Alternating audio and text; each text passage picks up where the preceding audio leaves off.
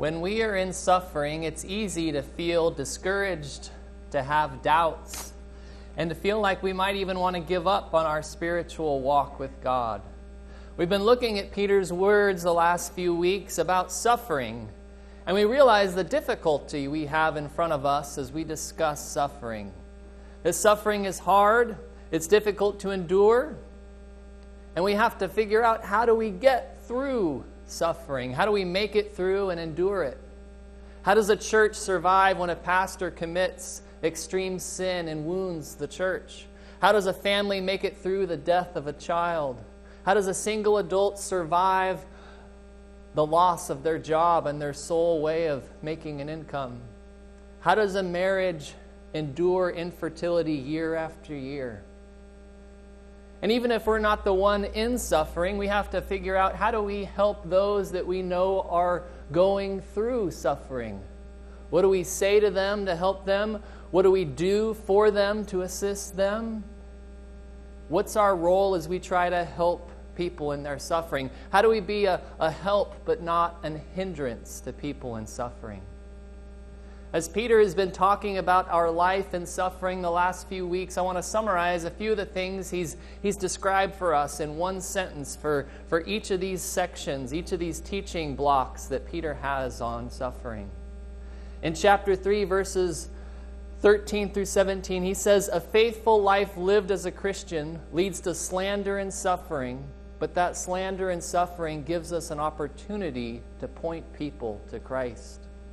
Then in chapter 3, verses 18 through 22, he tells us that suffering occurs in our lives just like Christ experienced suffering. So we should expect it, prepare for it, proclaim Christ in it, and expect ultimate vindication from it. And last week in chapter 4, verses 1 through 6, Peter told us that when we walk away from our old sinful life and we begin to walk with God, the people that we used to walk with will cause us persecution and suffering. And here today, as we look at 1 Peter chapter 4, verses 7 through 11, he transitions from describing people that have died in verse 6, people that probably experienced persecution because of their faith and maybe even martyrdom because of their faith.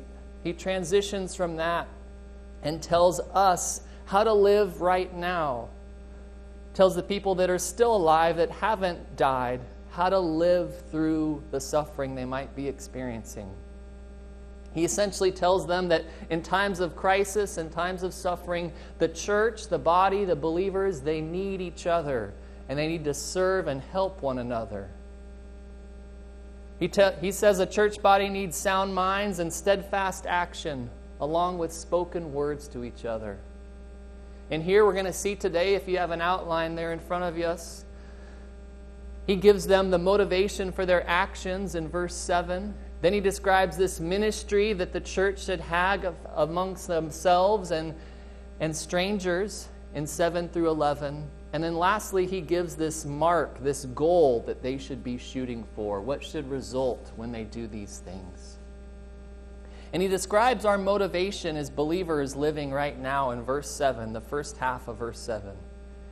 He says, "The end of all things is near." This describes our incentive as believers that are still alive. When he says the end of all things is near, that word for near is used to describe the coming of Jesus and his kingdom. It refers to Christ's second coming and what we know as the doctrine of imminency. The doctrine of imminency is this, that we as evangelical Christians, we believe that Christ could come back at any moment. So we are supposed to be ready. And the doctrine of imminency was a common teaching among the New Testament writers. Paul talks about it in Romans 13:11. The author of Hebrews, whether a he or she, talks about it in Hebrews 9:28. John the Apostle describes it in 1 John 2:18. And James writes about it in James 5:8. Every New Testament writer except for Jude describes imminency. Jude's only one chapter, so we'll give him a slide since he doesn't talk about it. But all the other New Testament writers, from Romans through Revelation, every New Testament author describes the doctrine of imminency at some point in their letters that we have. See, the important thing that we need to remember as we're always reminded that Christ could return at any moment is that it has ethical implications for us. The fact that Jesus could return at any moment dictates and causes us to live and act in a certain way. The 20th century theologian John Walvoord comments on this verse. He says, the fact that life will not go on forever should be an encouragement to Christians who are going through deep trouble. A Christian's pilgrimage on earth is temporary and soon may be cut short by the rapture of the church, he says. This should serve as a stimulus to faithful service and enduring where persecutions and trials may be the lot of individual Christians. The anticipation of Jesus' sudden and unknown date of his arrival should affect our attitudes and our actions. Sometimes when we hear about the end times or imminency of Christ coming back, we have images that come to our mind of people that stand on street corners with big signs, screaming at people. Maybe we think about people that quit their jobs and they move to the mountains and they prepare for Jesus' arrival. Or maybe we even think about TV preachers that try to scare people with the different marks of the beast and use fear and tactics like that to sell their books or promote their ministries. But when Peter references the return of Christ, how it could come at any moment, he has a different approach. We'll see in verses 7 through 11 how he gives practical exhortations and prudent warnings for believers for what they're supposed to do. And he describes a ministry they should have beginning halfway through verse 7 through the first half of verse 11. 7 reads, "Therefore be of sound judgment and sober spirit for the purpose of prayer." Beginning in this section here, Peter gives us a ministry that we should have as believers in the middle of suffering. He gives us instruction and application for what we're supposed to do as a body when we're going through difficult times. And he starts by describing a whole and well mind that we should have here in verse 7. Be of sound judgment and sober spirit, he tells them. Now the context is suffering, as I've tried to show us, but the nearer context is the fact that the end is near, that Jesus could come back at any moment. And I think what he's saying is this: don't freak out when suffering comes. Don't lose your brain when suffering comes, when you think about the return of Christ. He's telling us when Charlie Brown Christmas is taken off public television, that's not a sign of the end times. Just because the gospel isn't being shown on public TV. He's saying when there was no quarters or pennies during the COVID pandemic, that's not a conspiracy by the government to move us to a cashless society. He's saying use sober judgment. Stay grounded. He's telling us we should stay grounded and use sound judgment. That we're not supposed to be swept away by our emotions or our passions. That we shouldn't be setting dates for when we think Jesus should be coming back. Or looking at every little news headline and trying to reconcile that with biblical prophecy. There might be things we don't understand in Scripture and we might be confused, but we stay grounded and we focus on God and we trust Him and we love Him. Frank and Ernest has a cartoon I clipped months ago. They're in the personnel office and Ernest is getting hired and Frank says, "How soon can you start work?" Ernest replies, "That depends on how many distractions there are in the office that morning." See, as believers, we're supposed to be staying at the task at hand. Even though Jesus could come back at any moment, we focus on living rightly to follow Him, and we focus on sharing the gospel with others before He comes back. We're supposed to be ready for Him to come at any moment, but also making plans for what life would look like for us, even if He doesn't come tomorrow or next week or next month. So under this ministry that Peter tells us we should have, he describes for them to have a whole and a well mind, but they also should have a warm heart in verse 8. He says, above all, keep fervent in your love for one another, because love covers a multitude of sins. Love covers a multitude of sins.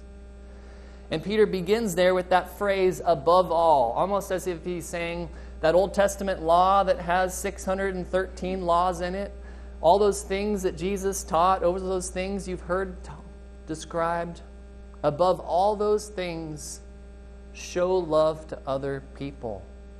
And love is important, especially in the end times, because Jesus said in Matthew 24 that during the end times, and as Jesus was going to come back, that people's love for each other will grow cold in those last days. And Paul wrote to Timothy and said in the last days, just before Jesus returns, that people will be lovers of self. They'll lack love. So Peter here loosely paraphrases Proverbs 10:12, saying that their love should cover other people's sins. And he tells them to do that by, he says, keep fervent. It's a word that's only used 2 times in the entire Bible, keep fervent. And it's described this way. It means being persevering, with implication that one does not waver in one's display of interest or devotion, often translated as eager or earnest. It's picturing a horse at full gallop that doesn't stop until it reaches the finish line, or a racer, a runner stretching to cross that line. He's telling us that we need to continue to love one another. Now, love is easy when life is easy. But love gets hard when life gets hard. Love is hard especially when we're enduring suffering and hardship. Suffering has a tendency to kind of put a squeeze on everything. We're less patient when enduring suffering. We're less understanding of other people. We're less graceful. And usually we're less loving to others when we're enduring suffering. In 2014, my wife and I, we lived in Texas, in Grand Prairie, and I was at home doing homework one day. I was in seminary at that point, and some guy came beating on our door, and I answered the door, and he says, "Your apartment building is on fire. You need to get out." Kind of gets your attention really quickly. And so I carried out what I could in 2 armfuls and got to watch our apartment pretty much burn, and we lost everything we had and had to move twice into 2 other apartments after that.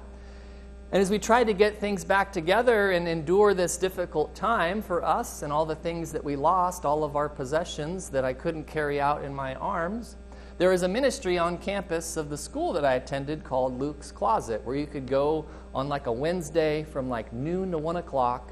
You could get appliances and clothes and other things. And there was one day shortly after our fire where I didn't have to work on a Wednesday because it was 40 degrees and raining, so I didn't get to caddy, which was my job that day. So I figured I would drive into Dallas, go visit that clothing closet, see what I could get for our apartment. I think the stuff there they sold for a really small price and even gave a lot away for free. So I drove into Dallas in the middle of the day, which you don't want to do because traffic is terrible. I would always leave early when going to school. I'd leave at 6. I battle the rain and I battle the cold, and I go down there and I show up, and the ministry was closed that day. The one day, the 1 hour a week they're supposed to be open, they weren't open. So I walked over to the Student Services Center, and there was a very nice young lady working there, and I asked her, it's not open. Is it going to open? I got there right at the beginning time. She said, we decided not to open today for this week. And I won't repeat the things that I said, but they weren't very kind.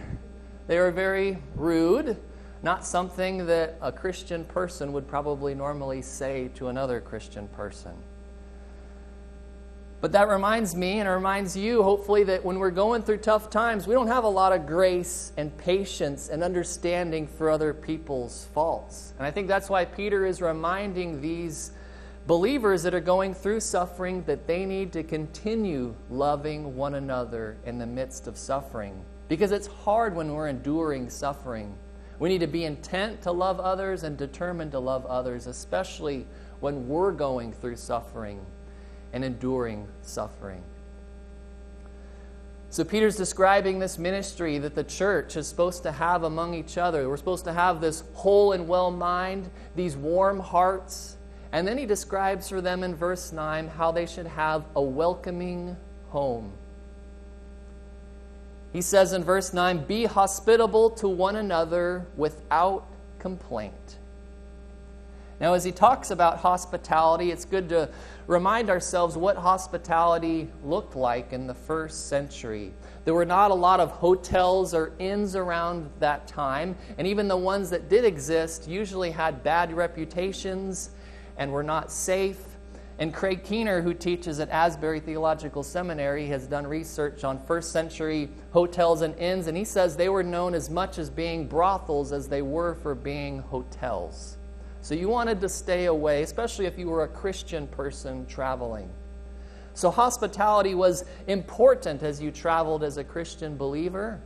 It was also seen as a privilege. If you were someone that had a nice enough home or enough money to welcome someone else, that was a privilege. And it would be an insult for someone to turn down that hospitality. And usually hospitality in the first century would include providing food for that person that stayed in your home, obviously lodging, a place to sleep, and then you would help them if they had needs for their next days of travel, whether you gave them some money or food or resources or connections as they moved on. And hospitality was also generational. You know, my dad stayed with your dad when he traveled here, and, you know, could I stay with you now that we're, sons and I've never met you? It was a kind of a generational connections that they even had. And for Christians, hospitality was important for them because they wanted to stay away from any association with hotels or inns, as you might want to imagine, just to have that separation. Hospitality enabled for mission work to occur. John talks about that in his third letter, about the importance of being hospitable to traveling evangelists and pastors and teachers. And hospitality was also important for people experiencing persecution if they had to move or leave where they were living because of the extreme persecution they might have experienced as believers. And hospitality is something that hopefully we do too as Americans in our culture. Maybe it's not as common, but it's tough sometimes because hospitality includes money and time and sometimes inconveniencing ourselves. But what Peter is telling them and telling us, that in the middle of our suffering, we need to keep hosting others in our homes. We need to keep being hospitable and kind to our friends and believers as well as strangers. When suffering comes, it's easy for us to get inward focused and not think about others and try to take care of our needs and not focus on being hospitable to others. When we're tight on money, we don't want to share the little bit of food that we have with others. When we're tight on time, we don't want to share our time by entertaining other people. We might even feel inadequate for hospitality because we have a subscription to Better Homes and Garden and we see these amazing homes or other people we know that have big places. But the reality is we all should be hospitable with the resources that we have. There was a woman that wrote an article in Moody Magazine years ago. Her name was Karen Maines, and she describes the difference for us between entertainment and hospitality as we seek to be Christians, hosting and being kind to others. She writes, "Entertaining says, I want to impress you with my home, my clever decorating, and my gourmet cooking. Hospitality, seeking to minister, says, this home is a gift from my master. I use it as he desires. Hospitality aims to serve." She says, "Entertainment subtly declares, this home is mine, an expression of my personality. Look, please, and admire. Hospitality, however, whispers, what is mine is yours." Entertaining looks for a payment. The words, "My, isn't she a remarkable hostess?" With no thought of reward, hospitality takes pleasure in giving, doing, loving, and serving. Lastly, she writes, the model for entertaining is the slick women's magazines with their alluring pictures of food and rooms. The model for hospitality is the Word of God. Christ sanctifies our simple fare, and He makes it holy and useful. We all can be hospitable and do what Peter says, even if we have a small dining room table that also serves as the homeschool instruction spot, the craft table for all the kids, or the place that we pay our bills twice a month as well. We can use what we have to entertain others. When my wife and I were married, the first ever Bible study we had in our home was in our one-bedroom apartment on the second floor. We had about 12 people that would show up every week for Bible study. We got to know each other pretty good because there wasn't a lot of room for 12 chairs in a circle in our one little living room. But we did it. We offered what we had, and we had to tell people, there's stairs if you come. So you can come to study, but just be okay with stairs. Hospitality is something we're all called to do. Whether to strangers that we don't really know well when someone is broken down with a flat tire, or friends and connections that we have from church that just need a warm meal and fellowship.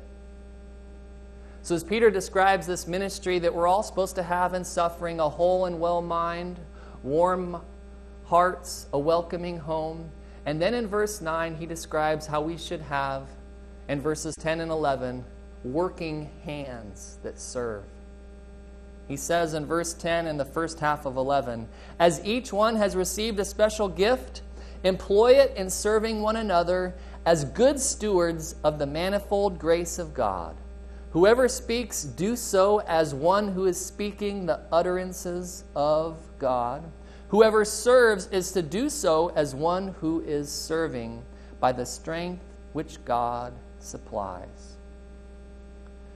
This is one of 4 passages in our New Testament that describes what we call as spiritual gifts. Romans 12, 1 Corinthians 12, Ephesians 4, and 1 Peter 4 all describe spiritual gifts. So 2 12s and 2 4s, if that ever helps you memorize it. And Peter's purpose here is not to describe a list of the different gifts, but instead to urge us and get us to deploy ourselves in the use of those gifts. And he says 5 important things about spiritual gifts in these 2 verses for us. 1, they are individually given. There he begins. He says, as each one has received a spiritual gift. And if we read those other 3 passages about spiritual gifts, it's clear that each believer in Jesus Christ has a spiritual gift. Each person is given one when they place their faith in Jesus. The second thing that Peter describes for us is that these gifts are graciously offered to us. He says, as each one has received a special gift there. He calls them a special gift, which is the Greek noun charisma, which is connected to the Greek verb charizomai, which is connected to the other Greek noun charis. Both of those mean grace, or to give graciously. Spiritual gifts are something that are provided to us. We don't earn them or get them because of our merit.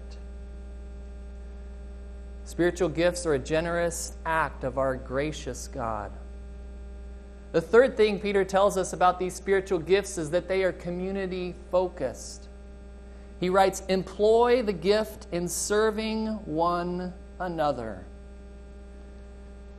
You might be given that spiritual gift, but that spiritual gift is not about you. It's not given to you to boost your ego. It's not given to you to help your self-esteem. That spiritual gift is an investment in you by God, and God expects a return from His investment by you serving others and using your benefit here to one another, as Peter says. So these spiritual gifts, they're individually given, graciously offered, community-focused, but they're also heavenly enabled. Peter writes, as good stewards of the manifold grace of God, you were given these. Back to that grace idea of these gifts. God's grace not only rescues us from salvation, but God's grace equips us to be stewards of the gifts he's given us. And a steward in the New Testament was someone that did not have a lot of money himself or herself, but a steward was responsible to dispense wealth on behalf of the owner of a home, is the idea of a New Testament steward. He or she didn't have money, but he or she dispensed it based on the master's will. Kind of like we understand how someone works as a payroll administrator in a company, right? He or she doesn't have the money herself, but her responsibility is to give it to the people that her bosses want it to be. Or if you're a contractor and there's an accounts payable person, the same idea. He or she dispenses money, but it's not necessarily his or hers. That's what it means for us to be stewards of God's gracious gift to us. He gives us those gifts, but they're for us to do and serve and give to others on behalf of our Master. And lastly, they're supposed to be actively deployed, as Peter writes in verse 11. Whoever speaks is to do so as one who is speaking the utterances of God. Whoever serves is to do so as one who is serving by the strength which God supplies. Like I shared a little bit earlier, I don't think Peter here in verse 11 is giving a list of the different gifts, but instead he is trying to get us to use the gifts that we have. And he describes spiritual gifts in two different categories here. One are speaking gifts, and then one are serving gifts, as he uses those two words there, speaking and serves. For example, if we look at Paul's list of gifts there in Romans, speaking gifts would be teaching or exhorting. Serving gifts would be obviously service, leading, and mercy. And we see that same distinction by the apostles in Acts chapter 6, where there's some widows that weren't being fed and taken care of like they should have been. So the apostles appoint some deacons to take care of those needs. And the apostles say, we are called to be preaching and teaching and be praying as our ministry. We're going to put you in a serving ministry. It's the same kind of division there that Peter describes here. Some gifts are speaking gifts, some gifts are serving gifts. So he's urging us here, as we're supposed to have working hands, to use our spiritual gifts. And spiritual gifts can be a little confusing at times because we hear different things about the 4 different lists that don't always quite match up perfectly like we would want them to. Some people say you have one primary gift and a couple secondary. Some people say one list describes the offices that people are in. One list describes the duties and the activities is another way to see that. Some people say those gifts that are different are like colors on a palette wheel, and you can combine the gifts and you get different things, like yellow and orange makes, or green and yellow makes purple, maybe. I don't know. I don't know. I'm not good with colors. I'm still trying to figure out English, but that's the idea, is that the colors combine, and that's why the gifts are sometimes different. I knew I was going to mess that up when I practiced that last night. But that's the idea here with these gifts. See, Peter is not trying to describe for us a description of the different gifts, but to get us to use them in describing 2 different categories. Grant Osborne tells us about this. But it's important for us to remember the context again. It's suffering that these people are going through. Peter is urging them to do things and serve one another, whatever their gift might be, to help them get through suffering. Grant Osborne writes this. He says, the purpose of gifts is never to exalt the person, but rather to serve the community. So every Christian is given exactly the gifts God wants. And each is meant to use them for the benefit of the church and the glory of God. This leads to the interdependence of all believers. We need each other to be dispensers and also the recipients of the gifts God has given to the church through his people. The church is a family with each member supporting the others by using their gifts, not for status, but for the enrichment of others. Gifts do not confer status. They confer responsibility, says Grant Osborne. He's a graduate of what was called Fort Wayne Bible College. Now it's known as Bethel University, the school connected to the missionary church denomination. So we're supposed to use our gifts, and the different members of the church use their gifts. There's a scene from Back to the Future, the first movie that I always like. Those are some of my favorite movies. And a scene where Marty McFly gets in the DeLorean and he starts driving rapidly, and he ends up being taken back to 1955 from 1985. And he can't figure out, because where he's at looks like the town he used to be in, but it's very different. The JCPenney is now a cornfield. He goes into town, and instead of Ronald Reagan being the president in 1985, Ronald Reagan, his name is up there at the top of the movie theater as the actor. And one thing that causes Marty McFly to turn his head is when a car pulls into a gas station in 1955. And the car pulls in, and it goes ding, ding, and up spring 4 young men, and they run out to the car. And one guy starts putting gas in it, and one guy starts cleaning the windshield, one guy starts putting oil in the car. There's 4 of them working on it. And it's the full-service gas station is what Marty was confused by. He'd only seen self-serve, where you show up, you get what you need, and you leave.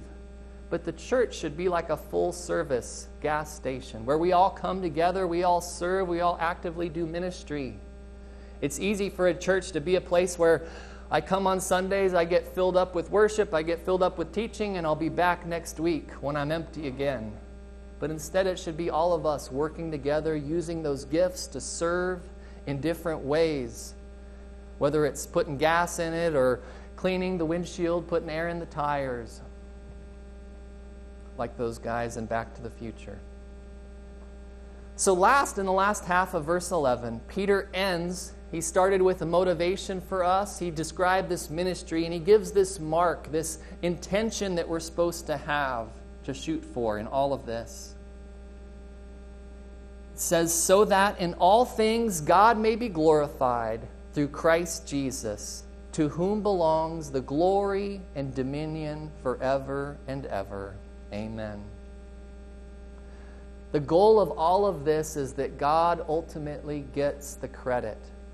Glory refers to the praise that God deserves, and dominion describes the power that He has. When we go through suffering, when we do these things that He tells us, when we make it through it, we ultimately give credit to God, and He gets the glory for sustaining us, either as a person or a body of believers. God gets the credit. That's why people like Elizabeth Elliot, when her husband is murdered as a missionary, she eventually goes back and she shares the gospel with those same people that murdered her husband.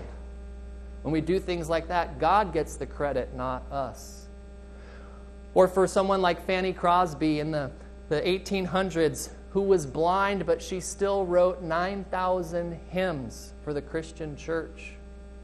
When we make it through suffering and endure suffering like that, God ultimately gets the credit, and God is glorified through our suffering when we do these things.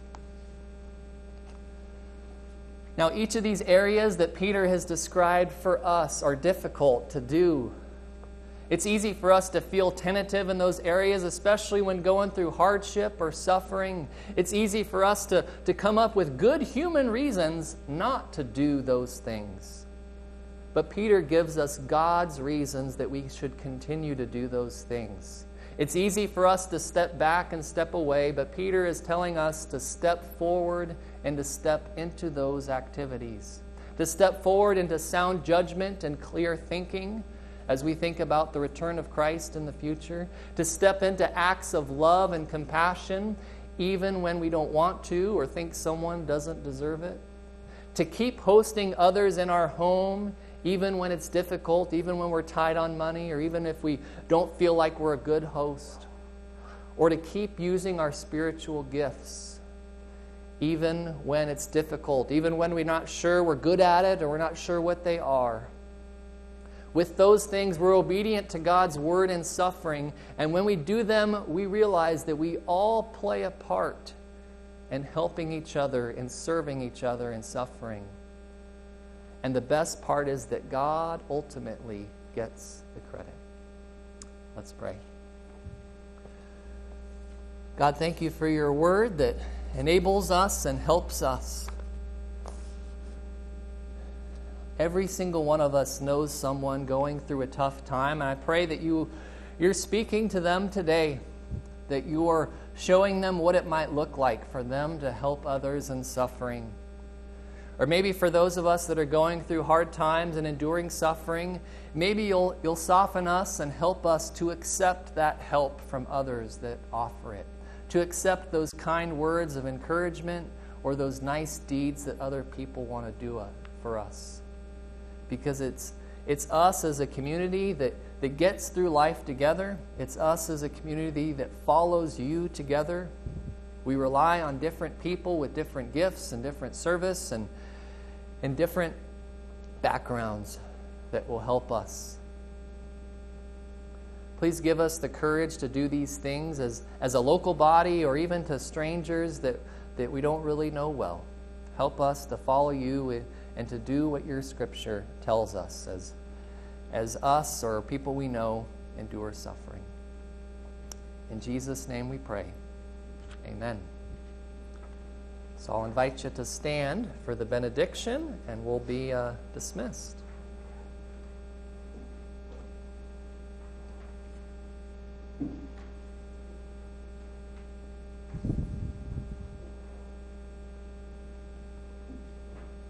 Let us go and worship you, Lord, in what we say, what we do, and how we think. Please let us saturate our city and our church community with worship of you, Lord. In Jesus' name we pray. Amen.